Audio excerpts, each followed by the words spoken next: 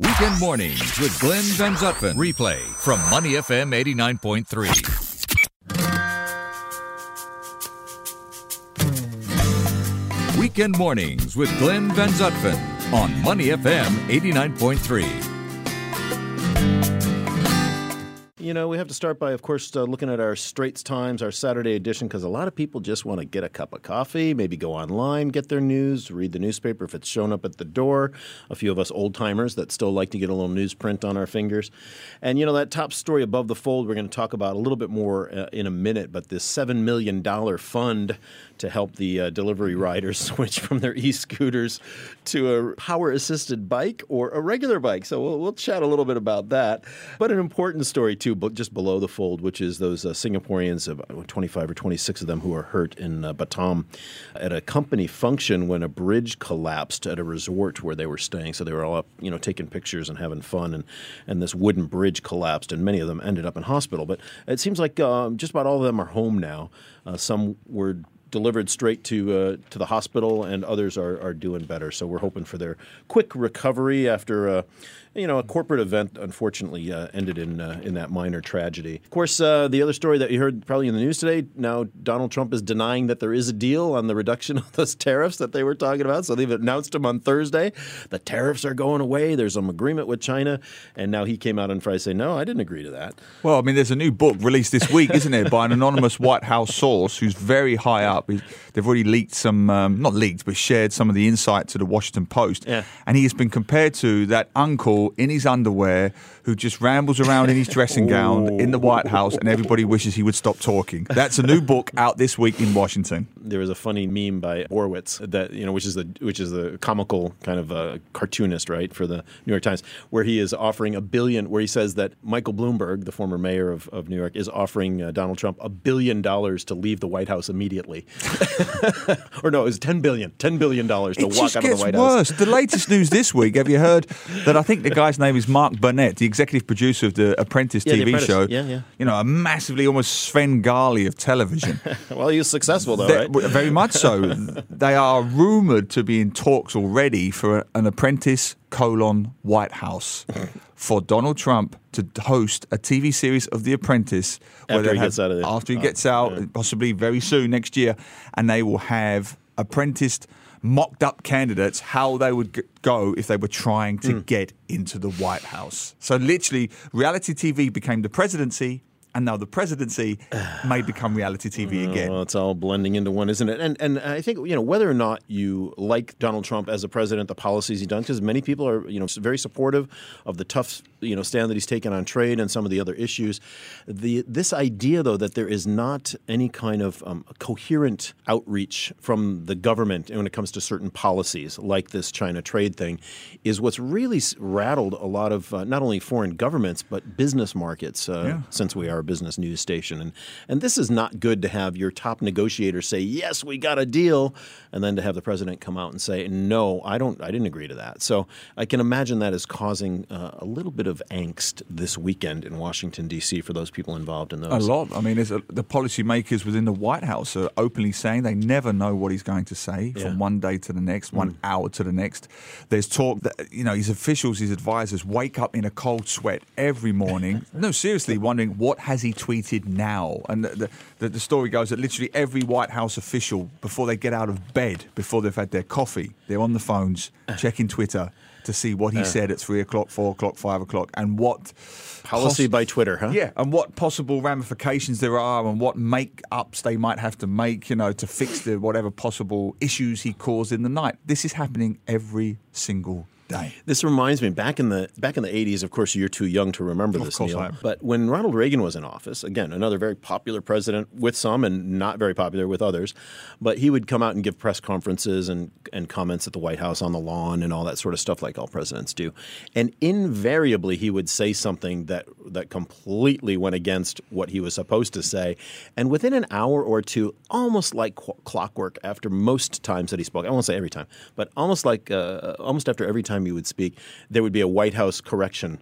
What the president meant to say was, and typically it was exactly opposite of the thing that he actually said. So, but in those days, of course, there was no social media, so the world moved just a little bit slower, and you could afford to maybe make some of those corrections. But at least there was a correction, and it was a correction because now there isn't. Trump now it's a new direction. Conducts press conferences anymore. His advisors under Obama, it was often a daily briefing or certainly a weekly briefing.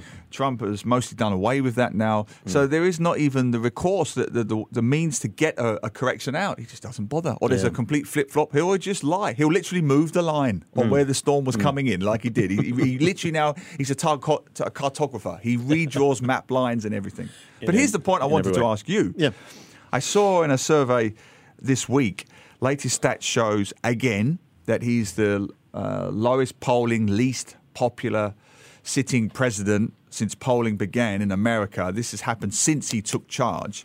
But the interesting thing about that, the figure that I saw, Glenn, was that he's currently polling at around 40-something percent, 43%. So everyone says, yeah, that's the lowest ranked president, sitting president in history. He's the least popular president in history. I look at it the other way around. Who are the 43%? To answer your point, that's still almost 1 in 2 American voters are on Trump's side. So all the gaffes, all the policy flip-flops, all the uncertainty, we don't need to go into every controversy. We'd be here for the whole show. But despite all of that, 43% is still almost 1 in every 2 Americans. Donald Trump is extremely popular with his base. And, without getting too deep into a political discussion at this moment, the question is always, and has been honestly for decades in American politics, the left is on the left and likes their candidate. The right is on the right and likes their candidate. It's that 2, 3, 4% in the middle that's undecided or that can be swayed. That's how elections are and have been won. And the U.S. is generally a more centrist country when you look over time in terms of their social standing, the way they think about social policy and government policy and things. But, you get the hard left, you got the hard right, and you get just that outlying small percentage. So that's what comes down to winning elections. Yeah, and I mean, America, as you say, generally is a centre-right party for the most part. Doesn't believe in a welfare state as Europe would understand it. Believes in some very small amounts of welfare to help the neediest. Well, Social Security and Social Security. Like that, it's probably it's closer to Singapore than it would be the UK in terms of its economic model. And then the electoral college system, of course, doesn't help because you say it's just a small percentage of votes either way, and you can win the whole state outright. Well, it was just tens of thousands of votes that swung the electoral college count for Trump, in this past election. So, and you mentioned Mayor Bloomberg there, popular guy in New York. He may stand. He came out this week. He's talking about that. But he's talked about it a couple of times, and I don't. Who knows, right? Who knows what'll happen? But that would be interesting to see which part of the vote he would carve away from whomever else is running. I don't know if he would run as a Democrat or an independent or whomever, but yeah, that'd be interesting to see. Another story that we had this morning in the news roundup is this the first ever study of homelessness in Singapore that's come out from the Lee Kuan Yew School. And, it shows that the study shows there are 1,000 homeless people sleeping rough in Singapore. 6 in 10 are men. And they are generally working in low-wage jobs, security, cleaners, those sorts of things. Sleeping in void decks, sleeping under bridges, and that sort of thing. So really, I think a watershed moment done by this assistant professor, Ng Kok Ho of the Lee Kuan Yew School. And I think this is going to start a new discussion in Singapore now that there's an official study to have around that. And I hope we can get this assistant professor on. I'd love to have him on to talk more about these findings. Absolutely. Well, this has been building for some time. Last year, there was a best-selling book published by friends of mine at Ethos Publishers about social inequality. It was one of the best-selling books of last year and really kick-started this discussion about social inequality and the fact that, yes, we are a reasonably meritocratic society. Yes, if you work hard, study hard, there are avenues for you to climb. But at the same time, you can't acknowledge the fact that we have a safety net. We don't want to get into a political debate about whether that safety net needs to be bigger or not, but some people, for various personal reasons, economic reasons, educational reasons, fall through the cracks, the holes in that safety net.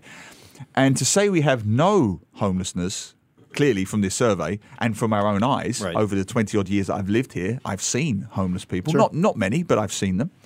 And we shouldn't get caught up with this discussion, which I think may happen, and I hope it doesn't, that we'll end up getting those needless comparisons. Yes, but we're not as bad as Malaysia. There are more homeless people it's not about in London. Because if you talk to Singaporeans about the driving etiquette in Singapore, which we often chat about, they'll say, but if you go to Malaysia, it's 10 times worse in Malaysia.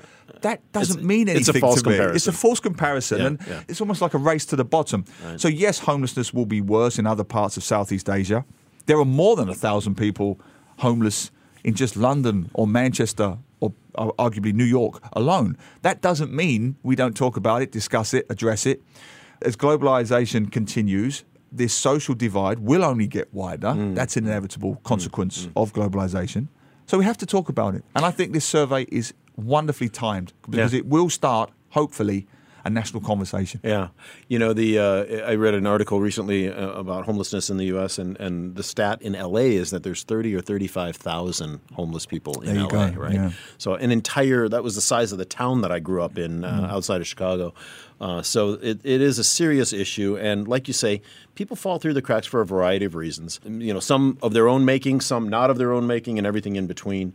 Mental health issues, of course, come into it at certain levels as well. So hopefully, like you say, this will definitely start a good discussion about that. To listen to more great interviews, download our podcasts at moneyfm893.sg or download the SBH radio app available on Google Play or the App Store.